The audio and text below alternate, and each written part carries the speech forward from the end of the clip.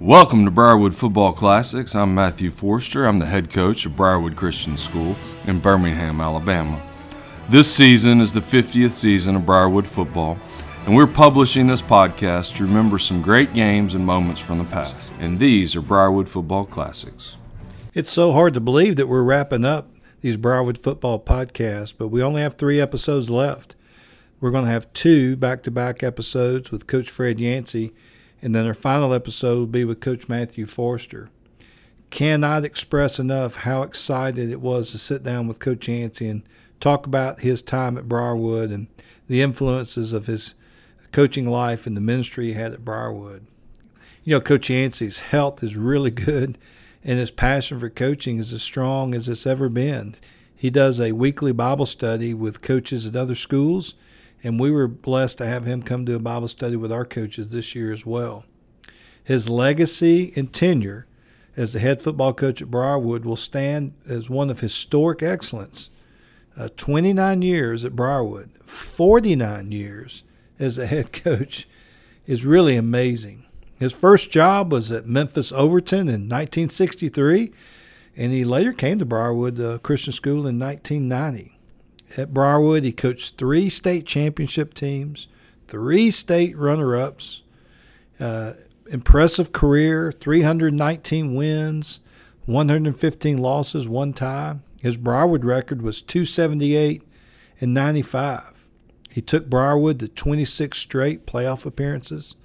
He's 3rd all-time in the state of Alabama for most wins at one school. He's 4th all-time for area region games won, 4th for most playoff games won all-time in the state of Alabama. Multiple times Coach of the Year, coached in the Mississippi-Alabama All-Star game, was the National Coach of the Year by the NCCAA in 2017 and was inducted in the Alabama High School Sports Hall of Fame. But most people remember Coach Yancey, and they speak of him often as a man who clearly demonstrated a passion for Jesus Christ and always understood his work to be primarily a ministry of discipleship. Oh, great, Jay. I've enjoyed the podcast that you've done so far, and I appreciate you having me out. So I wanted to start back when you were a player and the idea of how your playing days impacted you eventually becoming the Hall of Fame coach that you are. Well, Jay, I appreciate you asking the question because, a lot of great coaches that over the years, man, they've got a track record that's just beautiful and wonderful and all this and all that, and a lot of success. Mine was a deal where in junior high, I knew I wanted to be a high school football coach. That was really the only thing that ever entered my mind because my older brother was in the process of becoming a coach also. So my ears were perked up, my eyes were open, and I was paying attention to what was going on. And I played 6 years of football in junior high and high school, and I think I benefited greatly because I knew what I wanted to do. And I paid attention to my coaches. I loved playing junior high football for Danny Childs and then later Coach Bepley, and they were fundamental guys, and they taught toughness, but they're pretty smart about teaching the toughness to young guys at a pace we could handle. For my grade and my group, I was a good player, a little lineman, but was captain of the team and all that stuff coming out of freshman year.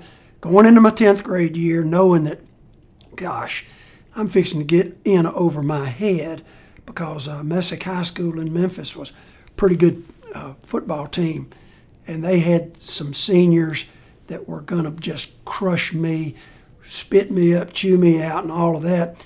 And the chief among them was Larry Misaraka. And Jay laughs because he's heard so many stories about Larry Misaraka. Well, Larry was a senior. He signed with Tennessee that year, and he was one of my good friends. He was in my neighborhood. But I knew Larry was just going to kill me on that field, and I was scared to death of Larry Misaraka. I was just nervous, Nelly, and I thought, well, I think I'm going to have to quit.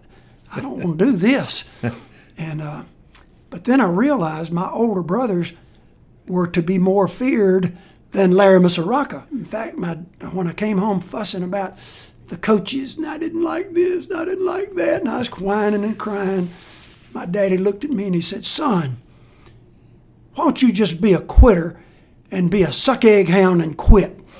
Well, being from Mississippi, he knew what a suck-egg hound was. I didn't, but I knew I didn't want to be a quitter nor a suck-egg hound. So I didn't quit, stuck with it.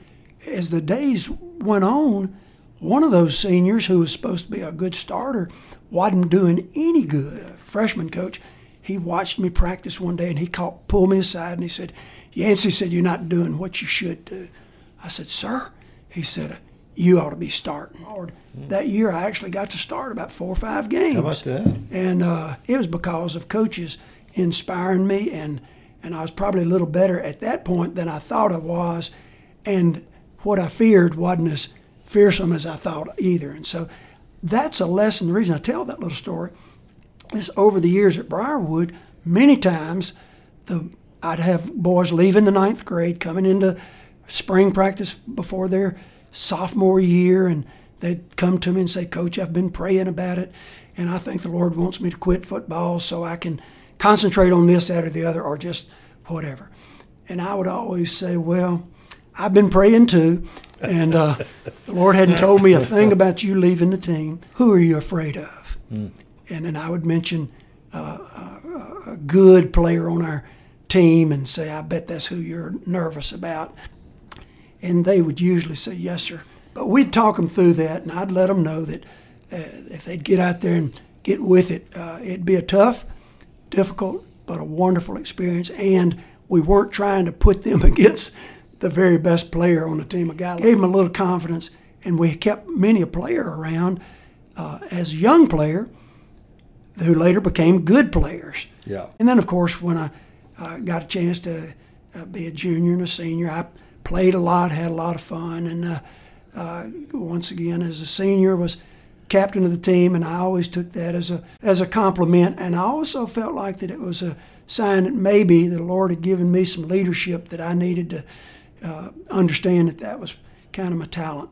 Going back to that little brother pressure, tell me the story again of the Yancey tradition of the first play in pads. Without a doubt, throughout high school, for my years there, we'd play in what we call the jamboree. It was demanded by my brothers that on the first play of any of those jamborees, as soon as the center put his hands on the ball, I was to try to knock his teeth out. If I didn't, I would have been in trouble. But I always did it, and my coaches would always say, "What are you doing?"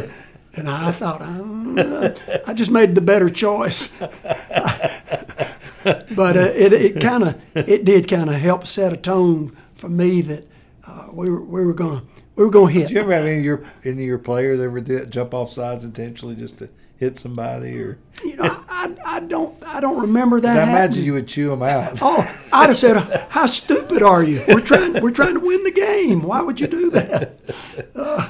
When you think back to your early coaching days, some of the style and influence, because you came to Briarwood with a desire to throw the football. When we looked at that 1990 and when Bart and you came and joined Joey here, so a little bit of kind of how that style developed. Yeah, after college, I was an assistant coach at Overton High School for 5 years, and thankfully, Coach Robinson, our head coach, he told me early on, he said, "You want to be a head coach someday?" And I said, "Yes, sir."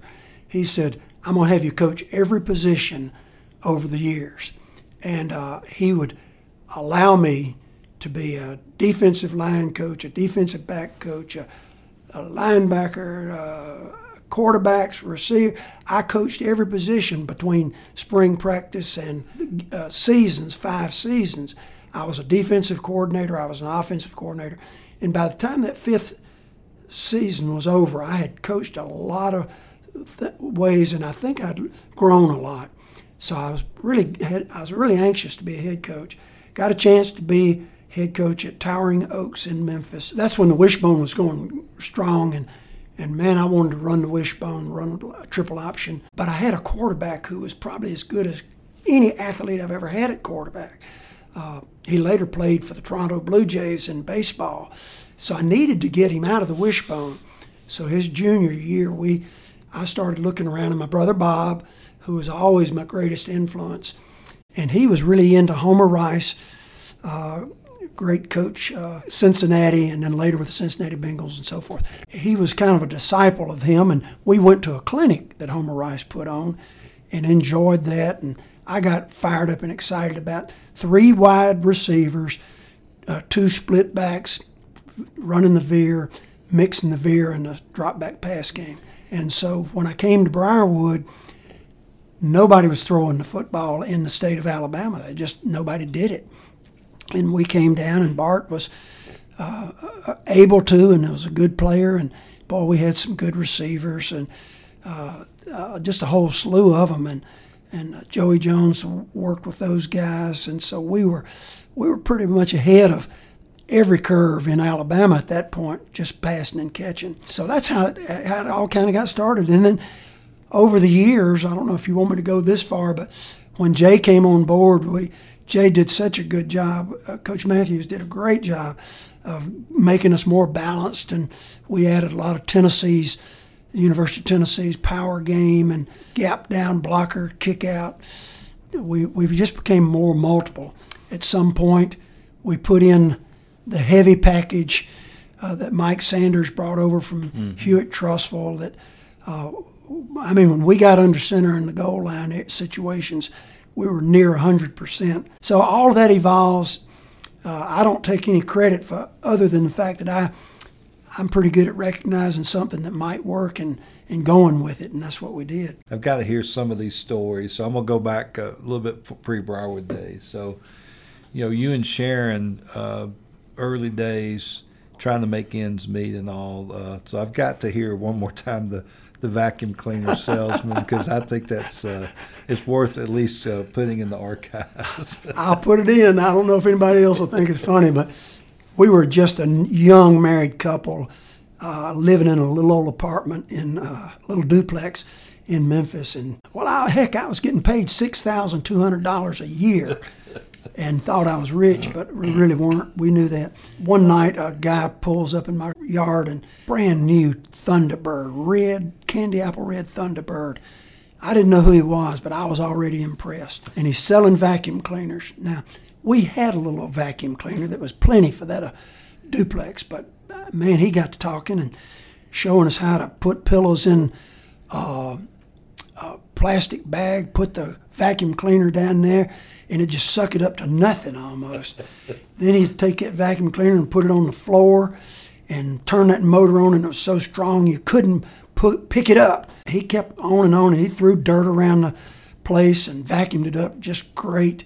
At some point he looked at me and he said, "Mr. Yancey," he said, "do you realize when I hold this vacuum cleaner that's outside, it's sucking air for a mile?"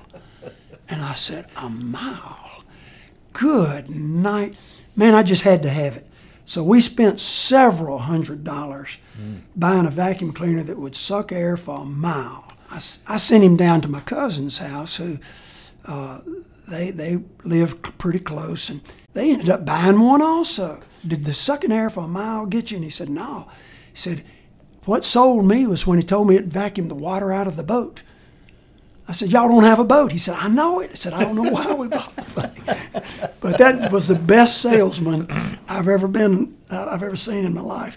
But he could sell vacuum cleaners. That's so good. The other one, Coach, is when you're coaching and you had the All-State running back in the rainy game. I think that's a classic as well. This is when I was at Evangelical Christian School. It was raining like crazy. And we had a great tailback named Cranston Scurlock. And Cranston was just a one-man show. He was great. But the rain was just soaking everything. Getting close to halftime, and Cranston's pants, he couldn't keep them up. I called Lester Newsom. Now, Lester is now a pastor in Oxford, Mississippi, and a great, great young man. But Lester wasn't likely to get to play in this game. And I said, "Lester, come up here." Man, his eyes got big. He came up. I said, "You ready?" "Yes, sir." I said, "Well, at halftime, change pants, because your pants are going in the game." Lester still hears that story from me from time to time about how his pants came in and played a great second half also. Sometimes these stories, I think about, if this was modern day, the email would come in the next day from the mom. I can't believe you made my kid give up his pants. Yeah, you'd think I ruined him for life, but all he did was become a fabulous man of God in Oxford, awesome. Mississippi. That's awesome. But I wanted to take a little bit of time and let you reflect on, there's a person behind the scenes that doesn't nearly get credit, even through this podcast, of the guy who was, recruited you, defended you, sustained you for just such a long part of your career. And of course, we're talking about Dr. Kynard, but I thought you, as well as anyone, could kind of reflect on how important he was to the ministry of Briarwood football. Wow, I could talk a long time on this, and I'll try to be concise and still make the main points. Yeah, about 1989, I guess it was. Dr. Kynard was coming up to Memphis, where I was coaching at Evangelical Christian School. He was good friends with my boss at that time, Mickey Bowden. As the Lord opened doors, that's what happened. And there were some great people that Dr. Kynard introduced me to on the front end to make sure that I got the great impression. Henry Drake and David Franks were just two of the guys that, man, I realized if a school has guys like that are kind of the backbone of it, along with a man like Dr. Kynard, this must be a great place. But Dr. Kynard, he was a wonderful school man. He understood what good schools ought to look like. Mm-hmm. And he understood that good schools should have an athletic program that's competitive and cares and is a tool for the gospel in itself. But anyway, Dr. Kynard, when I got here, he had me some good coaches already on board. Chip Jones and, of course, Joey Jones, Kevin Kynard, Dr. Kynard's son. These were guys that were on board, and I had good coaches. And we got off to a fast start and won a bunch of games, and it was wonderful. Over the years, my secret weapon was our coaching staffs at Briarwood. It was no accident that Jay Matthews, Mike Forrester, Jeremiah Castile, and just on, I could just keep naming young men, a lot of them young coaches that you would never have heard of. And in every case, every one of them, Dr. Kynard is the one who brought them in. The guys that he brought in were always a right fit. They knew how to coach football, and they loved the Lord. And then as the years went on and we were able to bring some guys back like Matthew Forrester and Joe Craddock and Daniel Forrester and different ones who had played for us. Now you've got Barrett Trotter on board. That was a resource in itself. So and something I was able to watch firsthand, because you have that great 11-2 season, in 1990, but then there was a stretch there, where things weren't going really well. About 3 years. Yeah, and then he was so instrumental in just staying steady with the ship. Yes. I thought maybe you could comment on that, because I felt fully supported during the time when it wasn't that way, really, as far as some of the outside noise. Yeah, Dr. Kynard he saw the big picture, and he trusted that I was the right guy for this job, even when we didn't win a bunch of games. And I appreciated that. I never felt questioned by Dr. Kynard, never felt that he didn't get it. I always knew that, being a former athlete, and he was really a great athlete at Hines Junior College and in high school. He had a heart for athletics and a heart for coaches going through difficult times. And so there, for a few years there, the talent hadn't come through the pipe yet. Probably one of the first good decisions that we made when I came to Briarwood was that immediately we tried to start a 7th and 8th grade football program to go along with a 9th grade program. And there were some years we barely had enough to field the team, but we did it, and those kids were getting to play a lot of ball. And so we were going to be better in time. And Dr. Kynard understood that and was real supportive, and I just appreciated his leadership in that area. So I know you've listened to the podcast, so I'm not going to hold you to remembering everything about them, but I did want to kind of walk through a few of the things, and as you listen to them, some of the thoughts you had. But so the first one obviously would be, Bart and Joey's episode. So anything about that stands out as you were reflecting on it, or what you thought about? Well, it made me remember that when Sharon and I and our family, my two children, when we moved down here, I was excited, ready to go, couldn't wait. And Bart was anything but excited because he was going to be a junior quarterback at ECS, and all of his friends were there, and he had it made. But to come down here meant starting over, and he was not excited about that. But the guys on the team, and Joey Jones in particular, they made the difference by just being such great friends, and in Joey's case, such a great coach, that made the landing a little bit softer. The transition was orchestrated by the Lord to really protect us from some things that would have easily derailed us, but they didn't. Then the 93 one, Forrest Walden, that was our first one. But yeah. Thinking back to that win over Mountain Brook, that first game in 93, and Jamie Lumpkin hit Buddy Hunt for a touchdown pass in the first half. Now this is Little Briarwood against Mountain Brook. That wasn't supposed to happen, but that happened right before halftime. And at halftime, when Mountain Brook was coming off the field, I saw the look in those boys' eyes. They were in shock. And I remember we talked about at halftime. I said, we're going to play defense, we're going to play defense, we're going to play defense. So we're not going to give this game away.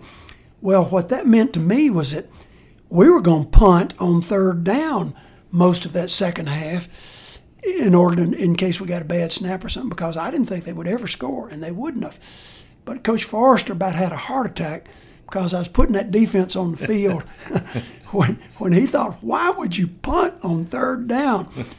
But it worked out great. We just played field position all night, and we ended up winning the game 7-0. It was a big win for us, a lot of fun. And Forrest Walden, he was one of those quality athletes that could have played in any era we ever had here. Then the episode with Joey Nigro and being reconnected with Joey. He came to the 50th celebration night from Chicago, which was kind of cool. Yeah, I enjoyed seeing Joey. He was an impact player. Y'all did a good job on the podcast of expressing how much Joey meant to the program. To have a tough guy who had a heart for the team, who had leadership.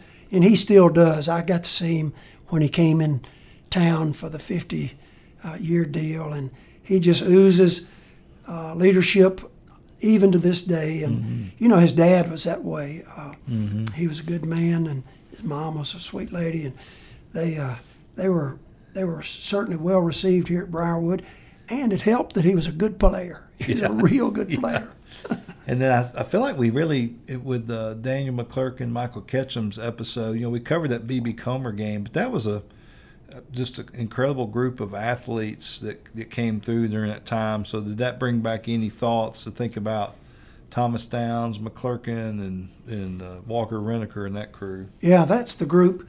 That they were really kind of a product of our 7th and 8th grade program paying off. These were kids that were coming through the program who were good athletes, who could play football, and they liked it. But those were some real good athletes who had a real heart for success the right way. They were great kids, and now they're great leaders in the school and every other place wherever they are. I've had the opportunity and the privilege to run into these guys from time to time, and I'm always grateful to them for the impact they had on Briarwood football and the impact they had on me. And that group is really involved in the school today, both at the school board, church session. Mm-hmm. Daniel McClurkin's the head of our booster club. So, it's pretty amazing to watch them continue to give back. It is. Now, I didn't remember you taping Tim Castile's ankles, but he told the story about all the times y'all spent together. So did that bring back some thoughts? Yeah, absolutely. Every day during last period, especially if there was a pep rally or something like that, I'd bug out of the pep rally and get with Tim, and we'd go back to the back table there, and I would tape his ankles, and we would talk. And I think the way Tim was raised showed. He was all about the team. He was all about the experience that he was going through, and he really had some unusual experiences because he was so good, so young, but he was so unaffected. Mm-hmm. He didn't allow himself to get shaped by the world in such a way. He was just one of the guys who happened to be a great player. Something we touched on but didn't talk a whole lot about, those two back-to-back years where we played Deschler were pretty historic in terms of, just those experiences. So what do you remember when we had those two games when we were the 3A champion those 2 years, they were the 4A champion those 2 years, and how we intersected there at homecoming games in both separate places? Yeah, well, the first time we were going to play Deschler, I put them on the schedule knowing that we were going to get beat because they were a powerhouse. Literally years they had not lost up there. And they were just mowing people. They were beating them 50, 60 points. Well, we went up there, and in one of the greatest games that Briarwood's ever played in up at Deschler, we ended up winning the game. Mm-hmm. We held them on the 1 yard line as time was running out in the half. And Matthew Forster and that crew, they dug in and got it done. On the bus after the game, thinking, this is the greatest feeling in the world to have just won this game tonight. And I don't know that I ever matched or did better than the way that victory felt, because as one of their parents, one of the Deschler parents, told me after the game, as I was cleaning up and walking off the field, and I was still just excited. But the guy, older fella, came up to me and said, "Coach, do you know what y'all just did?" And I said, "No, sir, what are you talking about?" He said, "Nobody beats Deschler up here." Mm. And that was a point of pride and a great feel. And we went on and went 15-0 that year. Yeah. Deschler went 14-1. Yeah. They won 4A, we won 3A. Yeah. Next year they come down here, and man, their coach Mothershed did a great job of getting them ready, and we played in a shootout, and they beat us. Yeah. And we took the loss like we should have. We handled it well, and we went on and won the state championship again that year, and they did too. So great rivalry, great respect on the part of both teams, both coaching staffs, and the boys will never forget playing in great games like those two. So then we had the Joe Craddock, episode of the 2003 state championship game, and some of the fun that he had, the move to 5A, but the BC Rain game, the 13-12 win, and then just some of your thoughts about that team. Well, we played BC Rain, and they had a bunch of 240-pound speedsters to go along with those 195 and 200 pounds. They were fast. But our kids, we played out here at our place, and we locked them into a kicking game. And Joe kicked 5 punts for over 51-yard average, and we just kept them pinned down. Yeah. And then your next day in Montgomery, remember? Oh yeah. I told the other coaches, I said that when I met with them on the next Saturday, the opposing teams left in the playoffs. I said, "Well, we just did y'all a favor." I said, "We eliminated the best team in the state," and they really were that good. 2 weeks later, for the state championship, early in the game, they ran a opening play about 76 yards for a touchdown. And Russellville looked good. We knew they were tough. But we got the ball and we started moving it a little bit, and then we got it down to third and 11. And Coach Matthews called a sprint to the left. Joe Craddock went to the left, and it got clogged up out there. Joe reversed his field, came back around to the right, and just ran for a 12-yard gain. And I remember telling Jay, you on the headphones, I said, Russellville's in trouble. They're playing for the state championship, and Joe Craddock's in the backyard playing, so we're okay. Joe was just unintimidated. He was just so relaxed and played just with such confidence. That's why he's one of the all-time greats. Yeah. Boy, sure was good seeing him on the sidelines calling plays for Troy the other night. Yes. This worked out well for him. Yes, sir. During that time, there's that story about Taylor Gwaltney that we wanted to make sure we included because I always thought that was special, the Pleasant Grove game. This is a sweet story, and we were. Tim Castile was a senior, I believe, and he had been injured, and we were holding him out, and we were going to play Pleasant Grove, and they were really good that year. Gosh, we knew it was going to be a dogfight, but I didn't think Tim was quite ready. And so we played the whole game, and it got real tight. It's just they're ahead, we're barely behind. We needed to score and kick an extra point to time. We needed to score. And then if we kicked the extra point, we could win. Time was running out. That's it. And we got inside the 15-yard line, and Coach Matthews came up with a great call.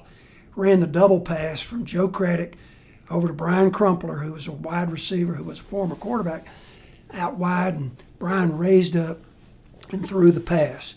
Well, the guy who caught the pass was Tim Castile, who wasn't supposed to be in the game, except Tim had come running up to me right before that, and he said, "Coach, if you put me in the game, I'll win it for us." I said, "Do you promise?" He said, "Yes, sir." So I sent him in the game, and we ran the double pass to Tim. And Crumpler's pass was probably a good pass for some folks, but it was a hard pass to catch because Tim had to lay out, belly out, and make a wonderful pro catch to gather it in. Well, that made the score tied. Well, now all we've got to do is kick the extra point, and we're going to win the game because not much time. Well, we've got a great kicker in Ben Bloodsworth.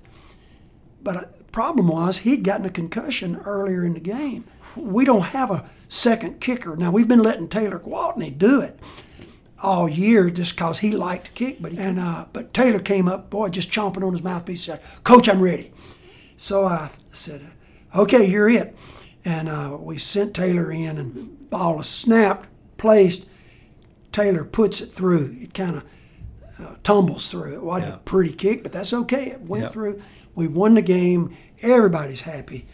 And after the game, Taylor's dad, Hap Gwaltney, was the most happy guy I've ever seen in my life. He was so proud, and I don't blame him. And Hap was a great fella. And the reason this story is kind of important to me was that was on Friday night. Well, Hap went into the hospital early the next week, and by Wednesday of that week, he had passed away. And it's really unexpected, unknown, but I often thought that the Lord allowed Taylor and his dad to have that moment when he allowed me to have it too. Yeah. This is the end of part one of our time with Coach Fred Yancey. Our next episode will continue this amazing conversation of stories, continue to talk about his life and career as a Briarwood football coach. This podcast and many others at all your favorite podcast providers.